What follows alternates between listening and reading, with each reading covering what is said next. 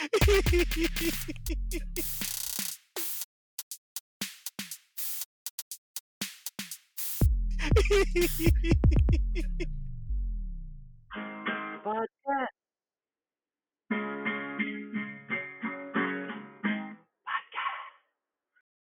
Ano yung sabi mo about the comet? Ano ba meron dun? Ano ba yung comet na yan? Sorry, hindi ko alam yan eh. Hindi yata kita sa Australia eh. Exclusive.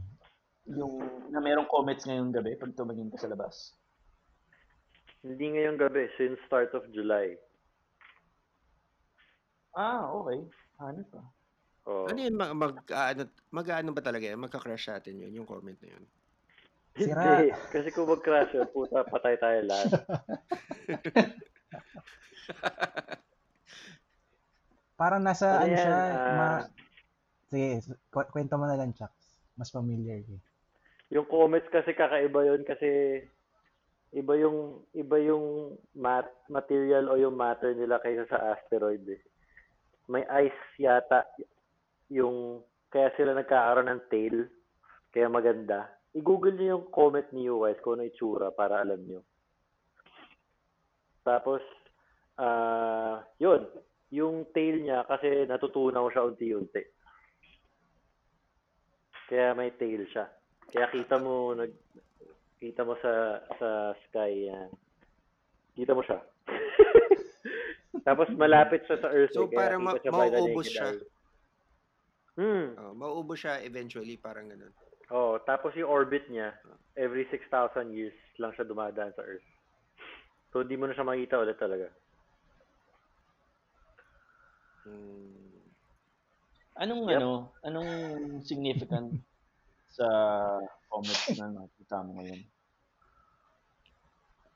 Wala lang. Anong klaseng comets? Walang ibang comet kundi yun lang.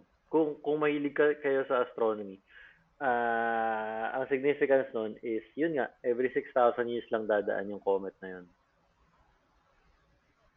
Okay. Tapos na-discover siya nung March. Kumbaga na-compute nila na yung parang orbit ba tawag? Basta yung kung paano siya iikot sa sun, parang gano'n. Orbit ba ang tawag doon? Yep. Every 6,000 years. Yung orbit niya. Yung orbit niya around the sun din eh.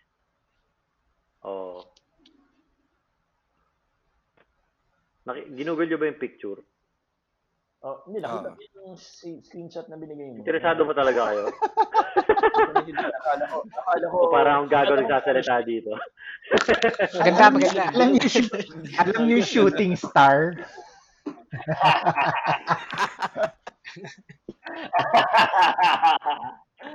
Naparad nyo na ba yung Kimi no Nawa?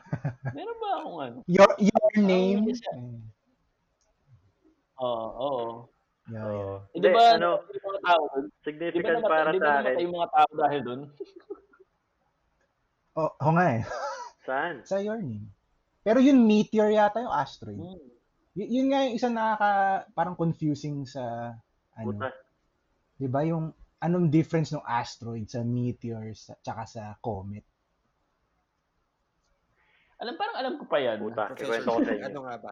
Yung meteor. Alam ko pa yan. Yung asteroid nasa... Sige. Sino sasagot nito? Manghuhula lang ako pero kasi Ako nga eh. Nire-raise ko yung hand ko, gago. Okay. I'm raising my hand. Hindi ko makita eh. Tingnan nyo kasi kapag nag-raise ng hand. Taina. Pwede na ba magsalita? Puta. Sige lang. Pwede na magsalita yung weirdong genius. Pero small rocky object din siya. Yung meteor, kaperaso siya ng asteroid. So in terms of sizes lang yun. Tapos yung meteorite, maliit na meteor. Tapos lahat yan, rocky lang. Nasusunog lang siya pag pumasok na sa atmosphere ng Earth. Pumapasok sa atmosphere. Yun yung bulalakaw. Ngayon, yung comet, gawa sa ice. Kaya nasusunog siya kahit nasa space siya, kahit wala siya sa atmosphere or wala siyang air pressure na nakukuha. Tapos, So kahit walang friction sa outer oo, space, natutunaw solar siya. wind yung tumutunaw sa kanya eh.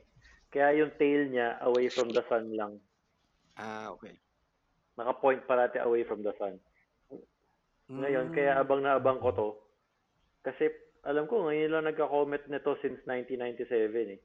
So, alala ko kasi, noong 1997, kitang-kita yung Hale-Bopp nung bata ako. Pero wala akong camera, kaya parang gusto ko abangan ngayon. Yung Comet Hale-Bopp, every 2,000 o 4,000 years yung orbit. Tapos, kita siya sa Sorsogon noon eh, for 2 weeks ng April Di ba yata. parang last year nagkaroon ng shower?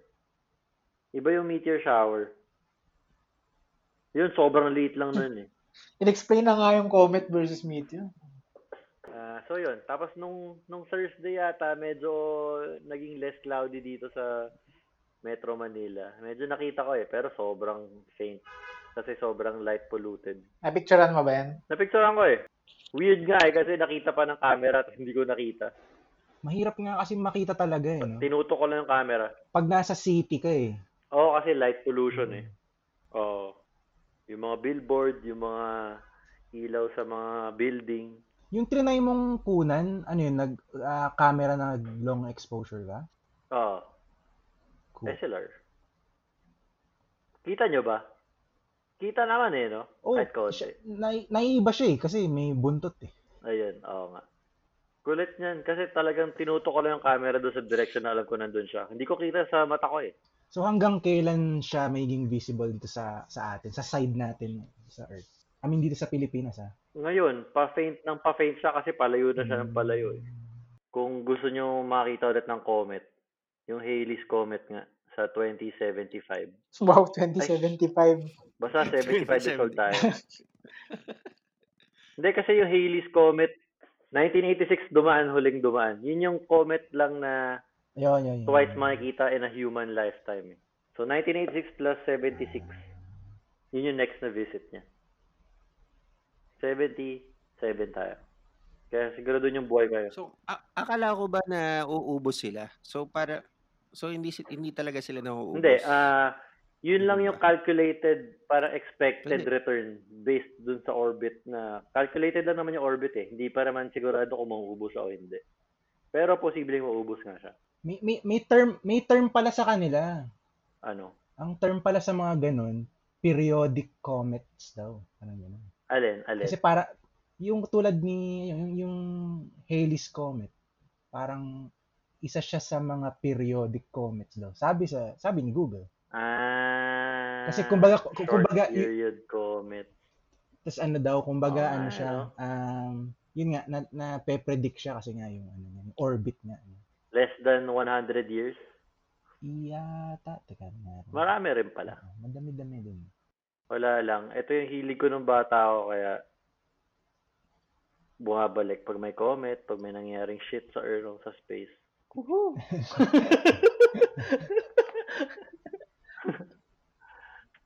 Alam ko boring putang ina nyo. pero in terms of that kumbaga astronomy ba talaga yung nahiligan mo or yung dahil gusto mo maging kumbaga yung something related to that parang maging astronaut? Ako, ang isip ko kasi lagi pag nung bata ako, kaya nang bababalik yung ilaw at electricity. Brown out. Wow. Pero Wow. totoo Sa amin din naman eh. early 90s ba yan? Sa Sorsogon nga 12 hours yung brownout nun eh. Pero nasa beach naman kayo nun. 'Di ba? Well, tsaka masaya, malamig. Pero miskin na, 'di ba? Parang hindi mo naman na-appreciate yun nung habang nandun yun eh. Parang fuck, brownout pa rin. Sabagay. Hindi, Chucks. Actually, may tanong ako sa'yo nun. So, kung mahilig ka pala talaga sa astrology. Astronomy. Kayo ba yun, ha? Nahilig lang ako kasi may subscription kami sa Newsweek. Okay. Mas okay Tapos na doon ko ba? nababalitaan yung mga nangyayari. Napakita ko na ba yun? Natago ko yung issue na yun eh. Ayan. Ito na. Parang di pa. Pero may Teka. nakwento ka nga before. Ito. Pinicturean ko eh. Kasi sa stories ko dapat kung sakaling makunan ko ng litrato yung comment eh. Kaso wala, supot eh. Send ko sa Viber. Hello, andyan pa ba kayo? Dito kami. Hmm. Kaya na weird eh. Na parang ang daming dead air eh. Feeling ko dapat ano to eh. Zoom para alam mo kung sino yung Medyo nagsasalita talaga. masama lang yung internet ko. Pwede. Nawala si Ah. Pael eh. Oo nga, si Pael nawala. Nakalagay sa kanya you couldn't join the room because you Baka already yun yung have it dahilan joined kung in a bakit. different tab. Pinatulog na si Pael.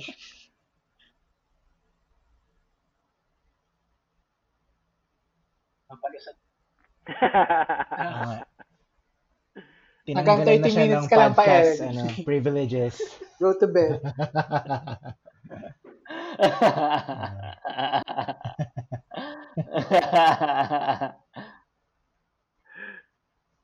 Ano iniinom nyo? Share your drink. Ako, Hinebra. Sarap, puta. Lasing agad ako eh. White wine. White wine na puta.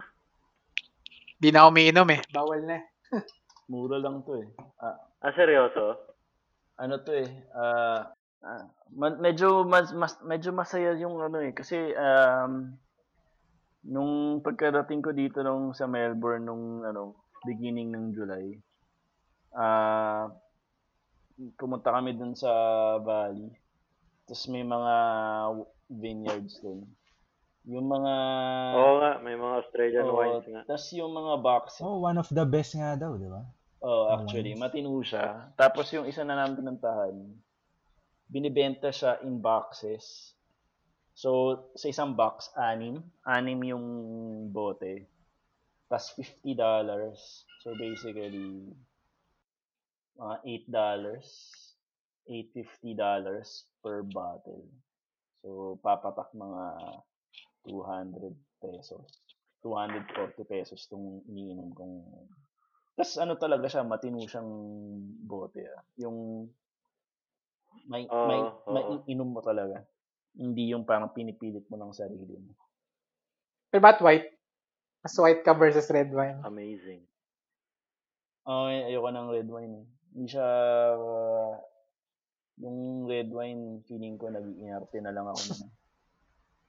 Ito Dahil ba mura. sa aftertaste? Medyo. Dahil ba kasi parang mas prone sa aftertaste yung red wine. Ayoko yung aftertaste ng red eh. Yung pait niya, hindi ako nag-i-enjoy. Lalo Ako gusto ko. yung white kasi either matamis or ma-alcohol. Maasim. Or maasim, tama. Yun yung tsaka yun. So, may choice eh actually kung 6 na bote na $50 o 6 na bote na white. May kasama pa siyang mga free tasting. Sarap. Actually, medyo nalasing lang ako ng alam mo na anong dadalhin mo pag umuwi ka dito. Kung pwede siyang dalhin. Actually, alam mo, yung situation ko ngayon Hindi yan, alcohol naman. Di ba nasa Singapore ka, Joeboy, bago ka Sweden ba? Switzerland. Ba? Switzerland. So, anong naisip mo? Bakit mo gusto mo pumunta Switzerland? Ang hirap naman ang tanong mo pa Biglang change topic eh. Mga baka. Dahil because of the cow. Grabe.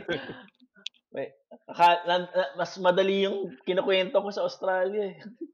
Pwede mo kaming kwentuhan tungkol doon. Ano yung process of applying, tapos... Ba't mo naisip mag-aral? Oo. Ba't mo naisip mag-aral? Anong inaral mo? Yung kwento nun, actually, kasi di ba nakuha ko, connected naman sa lahat. Yung, nakuha ko kasi yung PR ko sa Australia. Parang padhana. 2015. Noong 2015 pa lang, meron ako residence. Tapos pumunta ako dito, tapos inikot ko siya, tinignan ko yung Sydney, tinignan ko yung Melbourne, tinignan ko yung Gold Coast. Tinignan ko kung saan ko gusto, basically. Tapos nung panahon na yun, pinita ko si Sa Sydney, nakita ko si Camila. Tapos sa Melbourne, nakita ko si Risa. Si Risa nung panahon na yun, actually, naghahanap siya ng further studies. Tapos nagpasama lang siya. Ako naman, wala naman plano. Sumama lang ako. Tapos nakita ko yung university. Actually, nung malapit yung university, mukha kasi siyang Hogwarts. So, sabi ko, okay, gets ko kung bakit ka mag-aaral. Kasi parang parang merong konting Feeling mo ikaw si Harry Potter. glamour. Oo, parang siguro, yun lang yung parang pinakamababaw na dahilan. Kasi hindi ko alam kung bakit gagawin ni Lisa yun ng panahon na yun.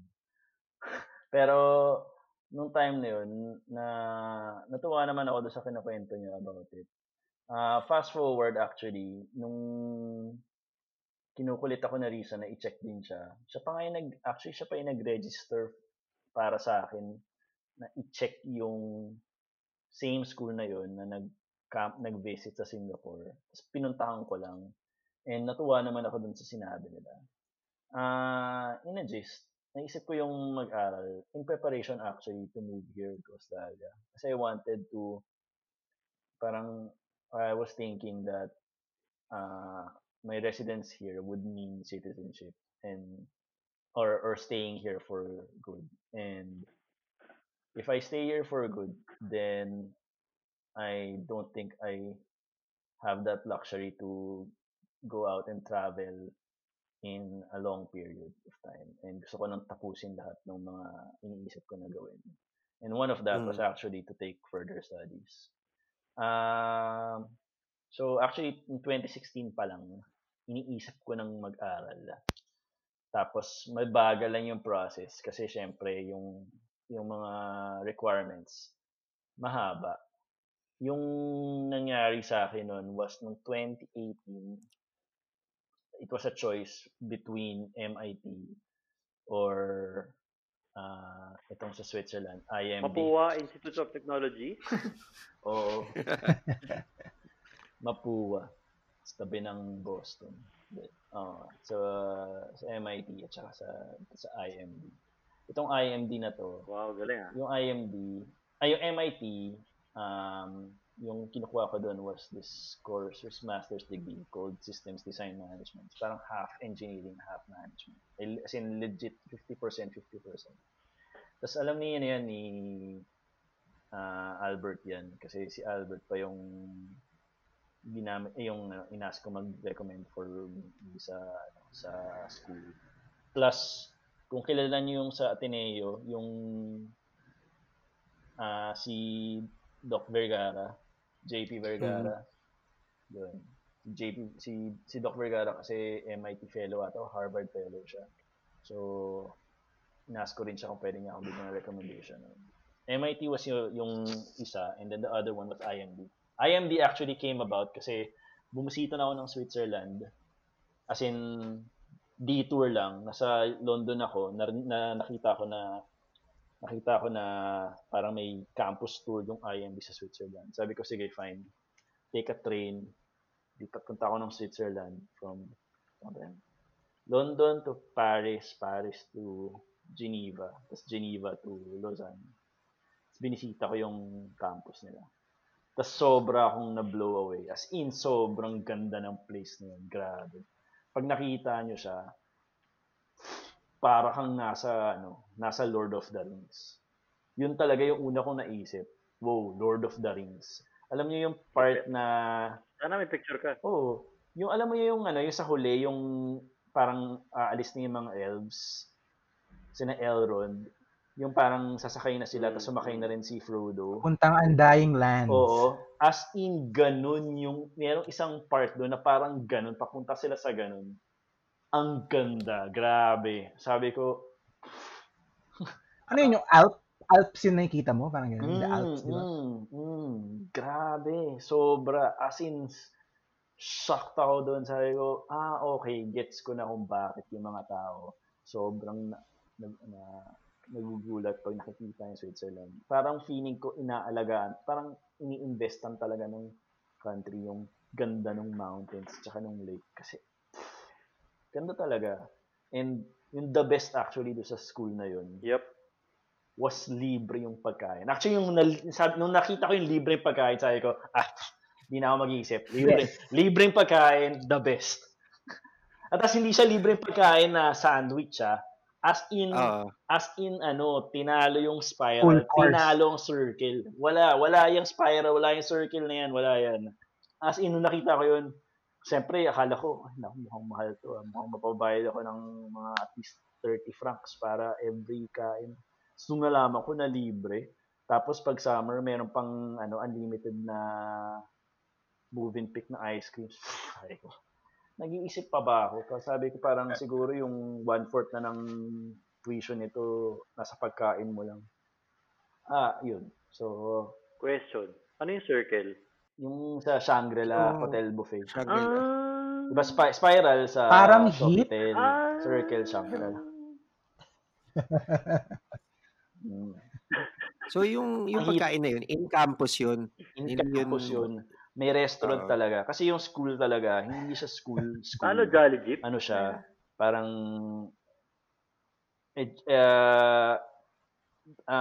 parang for business education talaga siya. So yung in-offer talaga tsaka yung highlight talaga niya, it's 4 courses na in-offer sa mga board members ng different organizations. Tapos legit mahal talaga yung courses nila. Yung parang tipong for a 2-week course, 2 weeks lang to 2 weeks. $19,000, $13,000. Baka yung parang yung approach Ay, nila francs, to sorry. learn $26. is parang yung Ganun kamahal. para kang magre-retreat na din kaya parang sobrang bongga yung setup nila. So, yung pagpasok mo sa, IMB? IMD. School? IMD, UMD. Institute for Management Development. Universal. So, ang proseso nun, nag-apply ka lang, then may exam pa ba yun? Or, Kasi yung kinuha ko naman sa'yo is yung MBA. Yung MBA, lalo na kapag yung if you're gonna apply for those schools, kailangan mo talaga mag-GMAT.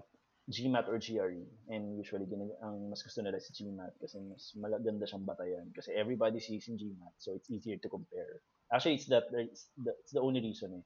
You can take a GRE, but it's hard to compare you with everybody else. So in the end, even if you get a high score in GRE, since nobody else took it, or if few took it, they can't compare one over the other. And in a game of who do I want to pick to be part of this class, it's a disadvantage to get an exam that nobody or less has taken. So GMAT yun. And usually yung scores mo dyan, yung pag ganyan, 700 above. And so yun.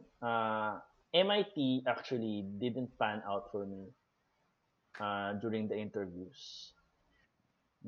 That was March 2018.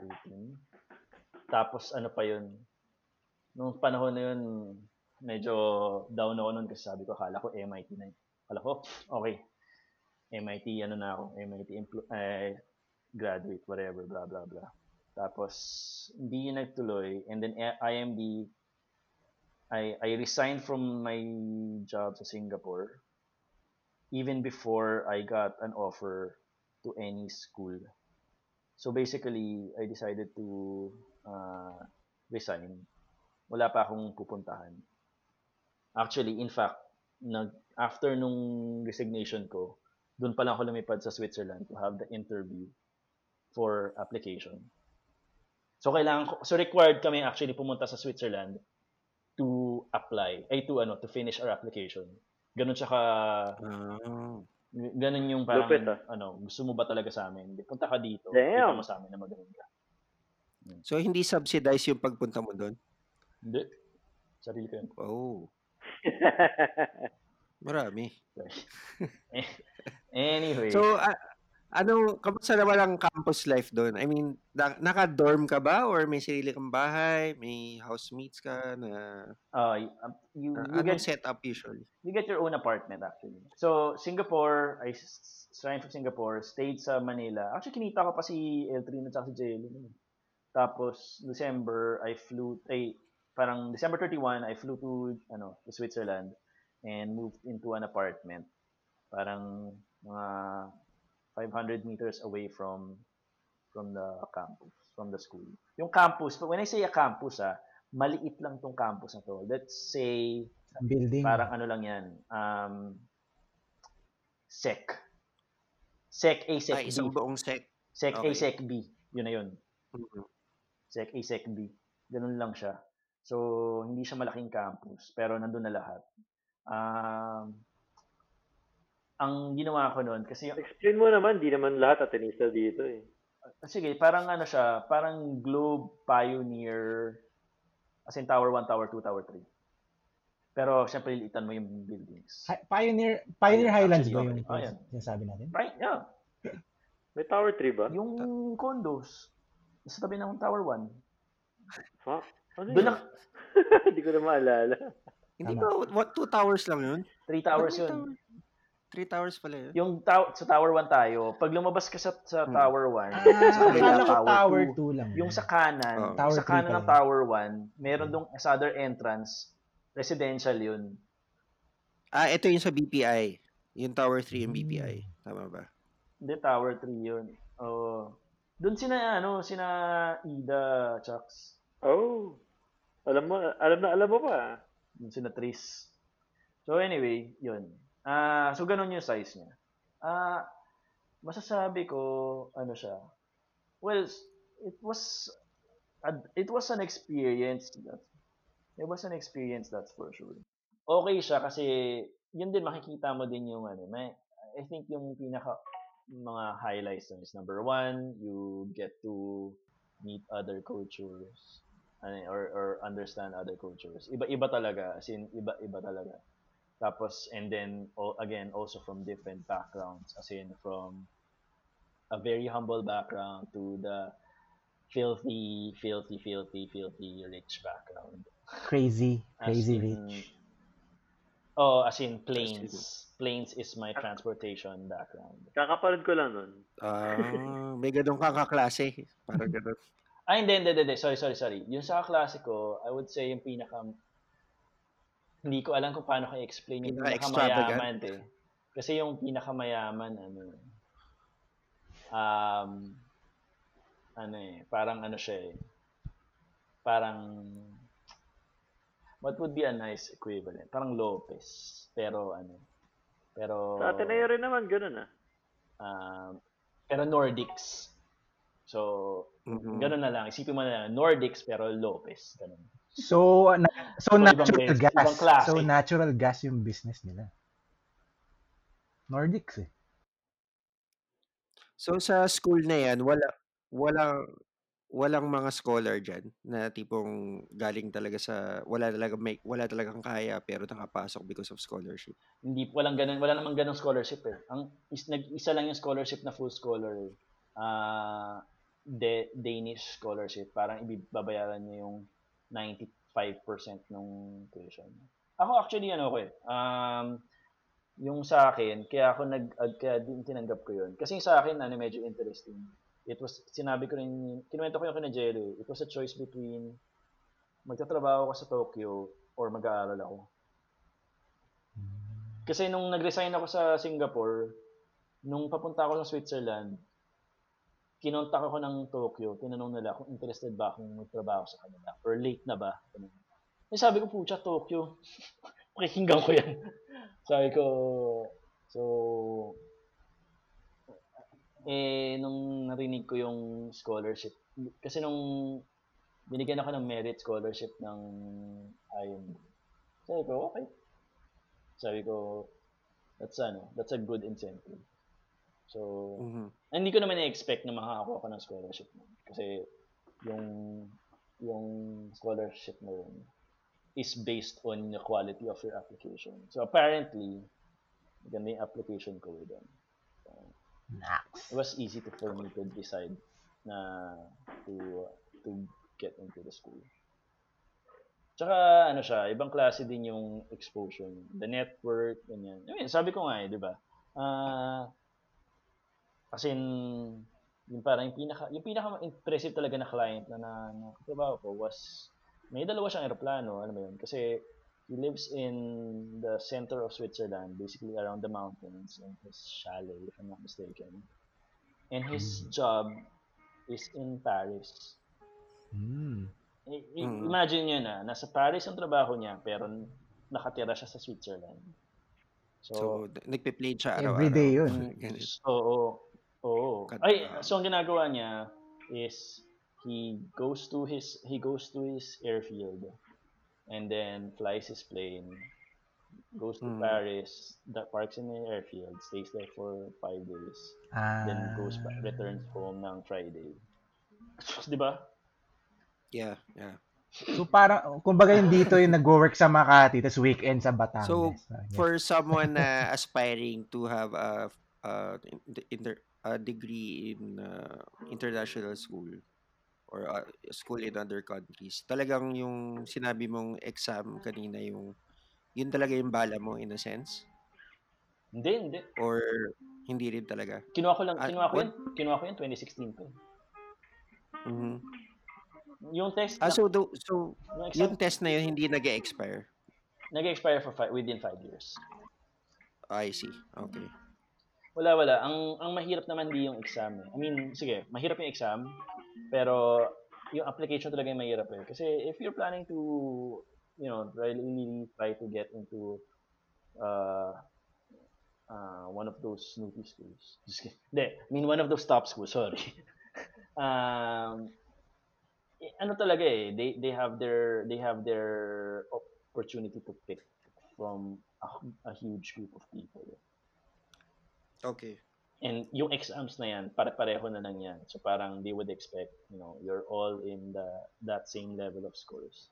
So ang batayan na lang dyan is yung kwento mo sa application mo. Ano na nagawa mo sa buhay mo, paano mo siya kinakwento. Ginagawa ni Pael yun nun eh. Uuwi sa Pioneer, sa weekend, uuwi sa Bulacan. Easy.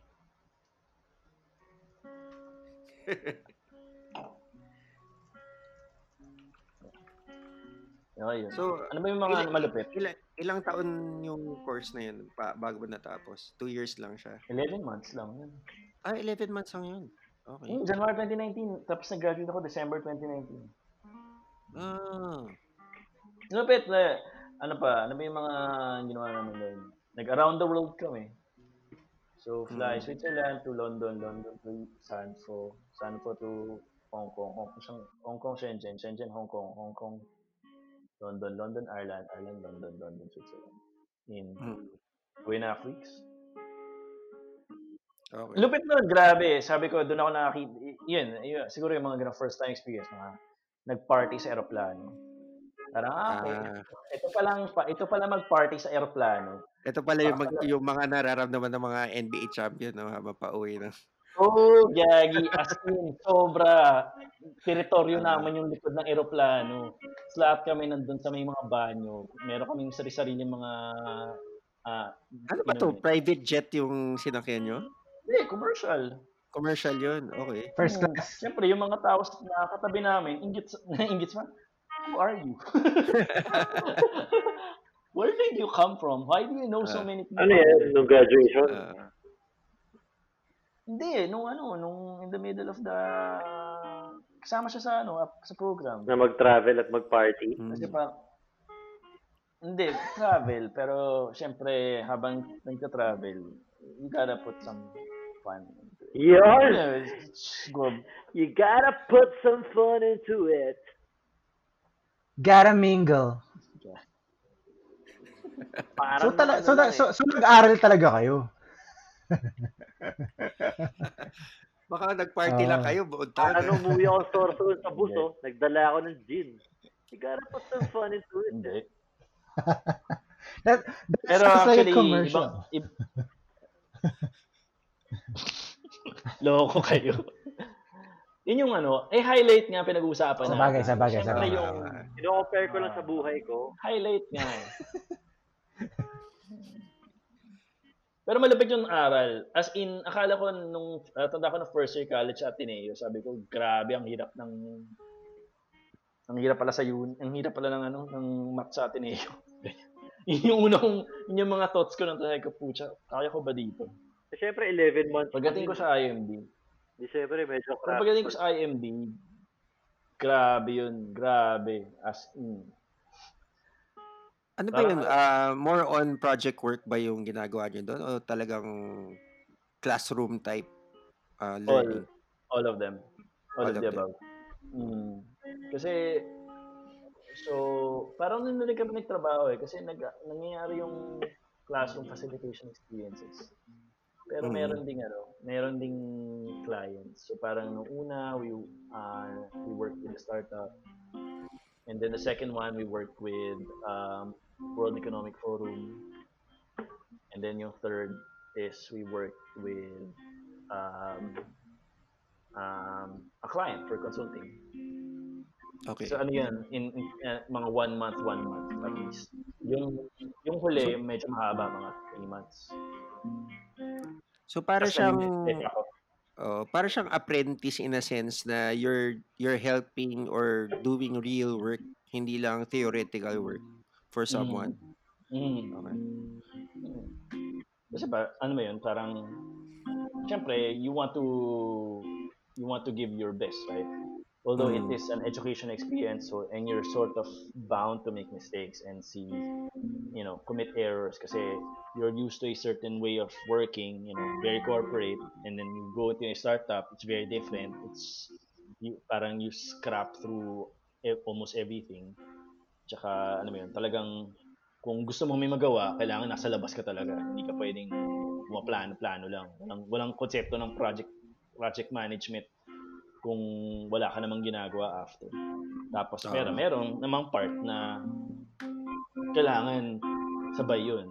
Minamanage mo yung schedule nyo, minamanage mo yung stakeholder, pero kailangan may pinapakita ka rin. Yun naman yung parang McKinsey, Kearney, BCG type. Sa Nestle din ako eh. Actually, malapit yung Nestle. Yun din, actually, doon ako nag-enjoy. Yun yung headquarters nila eh, di ba?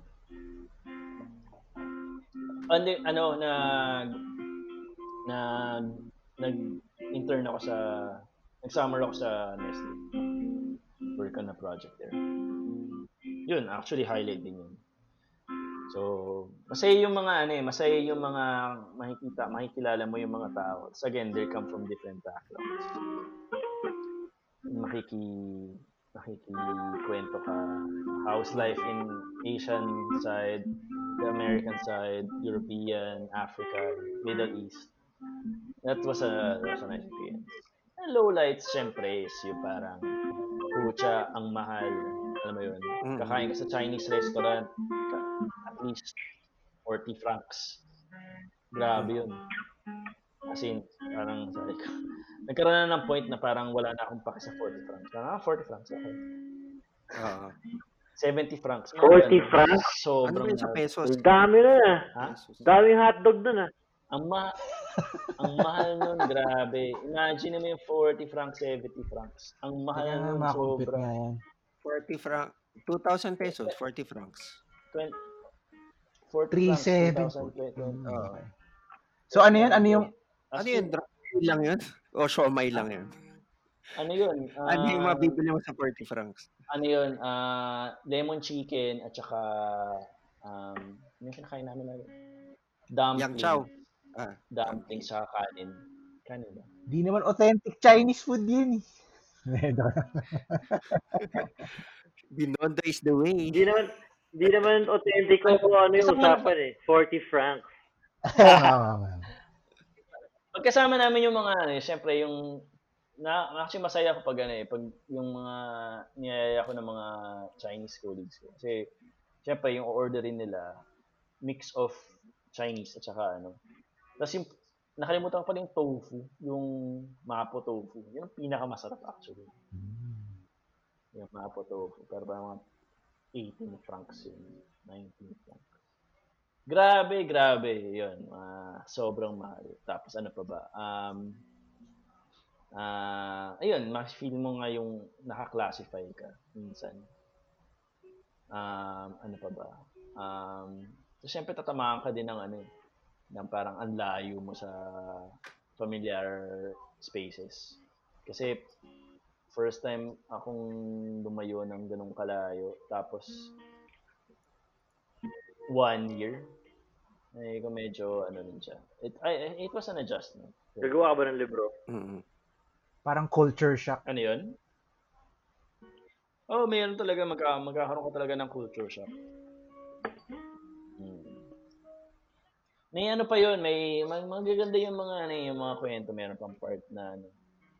May psychologist kami, mga ganun. Ay, psychoanalyst, sorry, psychoanalyst. So, throughout the year, we had each one of us was assigned to a psychoanalyst. And we would have sessions. Oh, maganda yun. Yung parang i-share mo lang, parang basta may process and you sort of get to be more aware of your surroundings and how you react to different situations. And you learn more about yourself. I think that was really good as well. So parang, after graduating, ano na naging next step mo? Pupunta ka ng Australia? Actually, yung ano ko naman nun was, gusto ko talaga mag-Asia, bumalik ng Asia nun. Pero syempre, I didn't completely exclude all options. Pero I knew from the get-go that it was either I stay in Singapore, I move back to Singapore, or I settle in Australia na. And I think it just led to the idea na why am I even questioning a whole thing of moving to Australia when this whole thing started because I wanted to finish everything before moving here. And actually sa Australia, nagulat din ako nun kasi hindi ko na-expect na mag-enjoy ako agad sa Melbourne. Bakit? Ba't ka nag-enjoy agad sa Melbourne? Iba yung feeling kapag ang mindset mo turista ka at mindset mo titira ka. Iba siya. Malayo. Kasi pag turista, tinitingnan mo kung ano yung mga pwede mong happenings na gawin.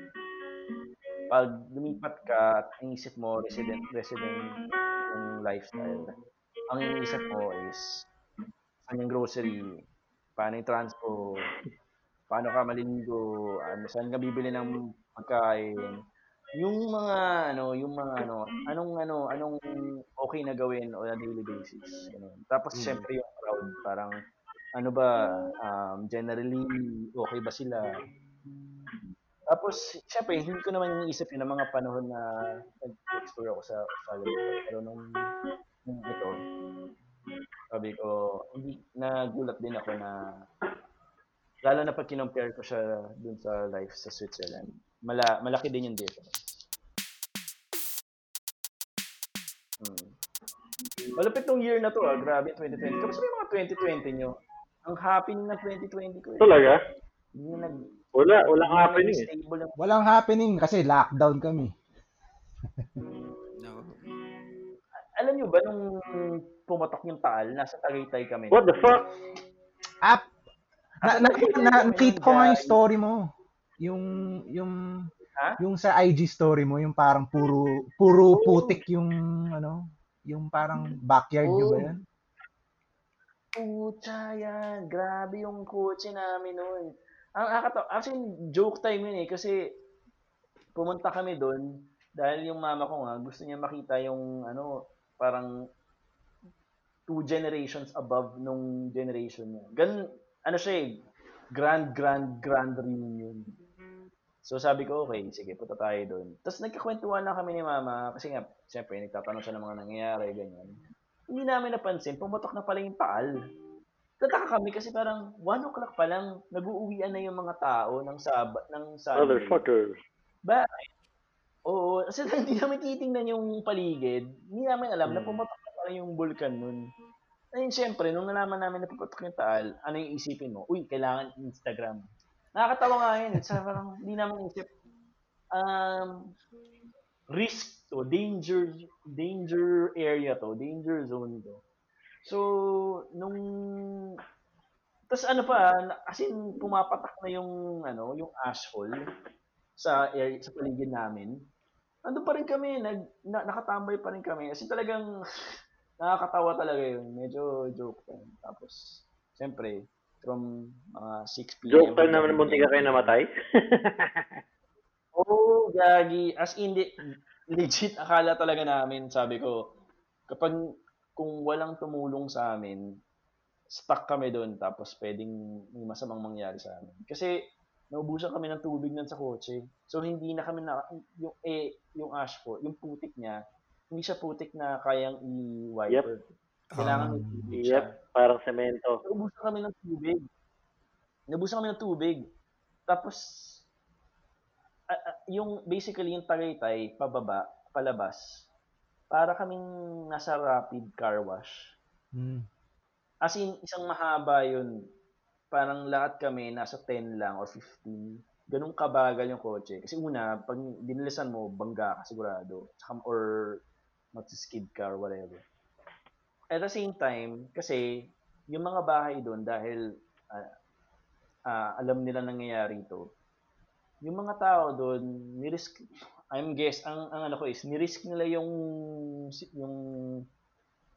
health nila para tulungan yung mga tao na lagyan ng tubig yung mga kotse at saka linisin yung mga yung windows. Kung wala sila, wala. Hindi kami makakaalis. Hindi na kami nag-trending yun eh, yung mga naka-host. Oo. Ito yung the best. Nandun na kami sa toll gate. Pinabayaran pa kami. Business is business. Yeah, mas tawa kami ng tawa ng mama ko. Sabi ko, sigurado ba kayo? Nakikita niyo yung kotse namin, di ba? Green na siya. Red to, red. Green na siya. Papabayaran mo pa rin kami. Baka kala niya foreigner ka. Sorry po.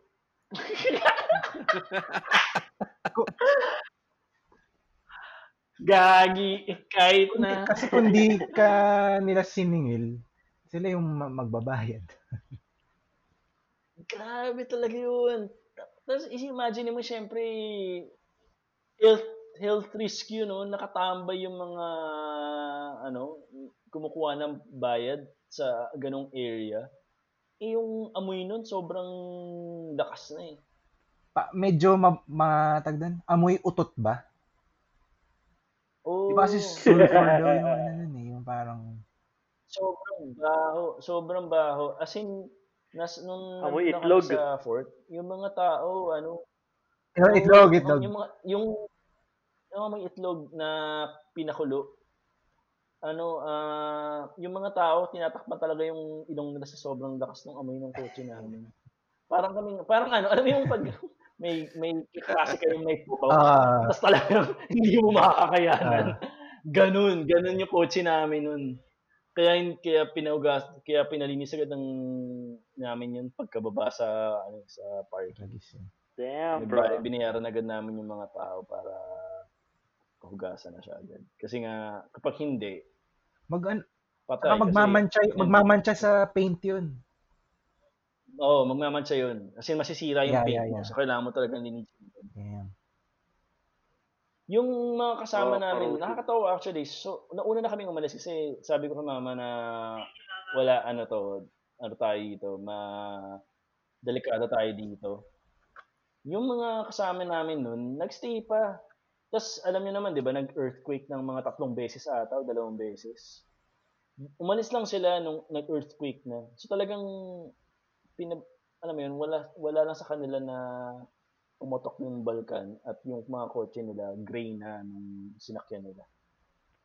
Shit. Medyo malupit. So, January pa lang yun of 2020. January pa lang yun, Paps. Wala pa yung COVID. Ang introduction ko nga dito eh. So, what are you doing in Australia? I just moved here. After bushfire, before COVID. Kasi kung hindi nyo alam, yung Australia, nagkaroon ng malupit na bushfire nung... nababalitaan namin yun. October, November, December, January. Summer. So, kaya, nung mga time din na yun, pagdating ko dito, akala ko, gagawin ko, sasali ako sa mga voluntary event para tumulong sa bushfire victims. Pagdating ko dito, COVID naman. Naaktas dahil dun sa bushfire na yan, sa Taal na yan, hindi ako nakapunta ng Cebu. Kinancel yung flight ko. Saan? So, Sydney? Kasi ano yung may flight ako ng papuntang Sydney ng January 15. Pumatok yung Taal ng January 12. So, yung company na ini-interviewan ko nun, binack-out nila yung flight ko. Sabi nila, mag-virtual call na lang tayo. Which, in hindsight, sana hindi ko na lang sinabi sa kanila na maka-cancel na nagpatok yung Taal para natuloy na lang yung ticket ko. Sayang yun. Libreng ticket pa naman yung papunta at pabalik. Sana ginawa ko na lang. Bakit sila yung nag-cancel? Dahil na-inform mo na yun nga may nangyayari dito? Kasi syempre first-hand experience na nakita ko yung Taal. Grabe yung Taal eh. Naalala ko ng Taal. Yung COVID. Nakita ko sa TV eh. Nasa bahay lang ako. Sabi ko, shit! Tapos yun na.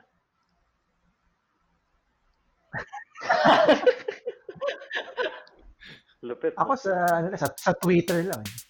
Wow, pumutok.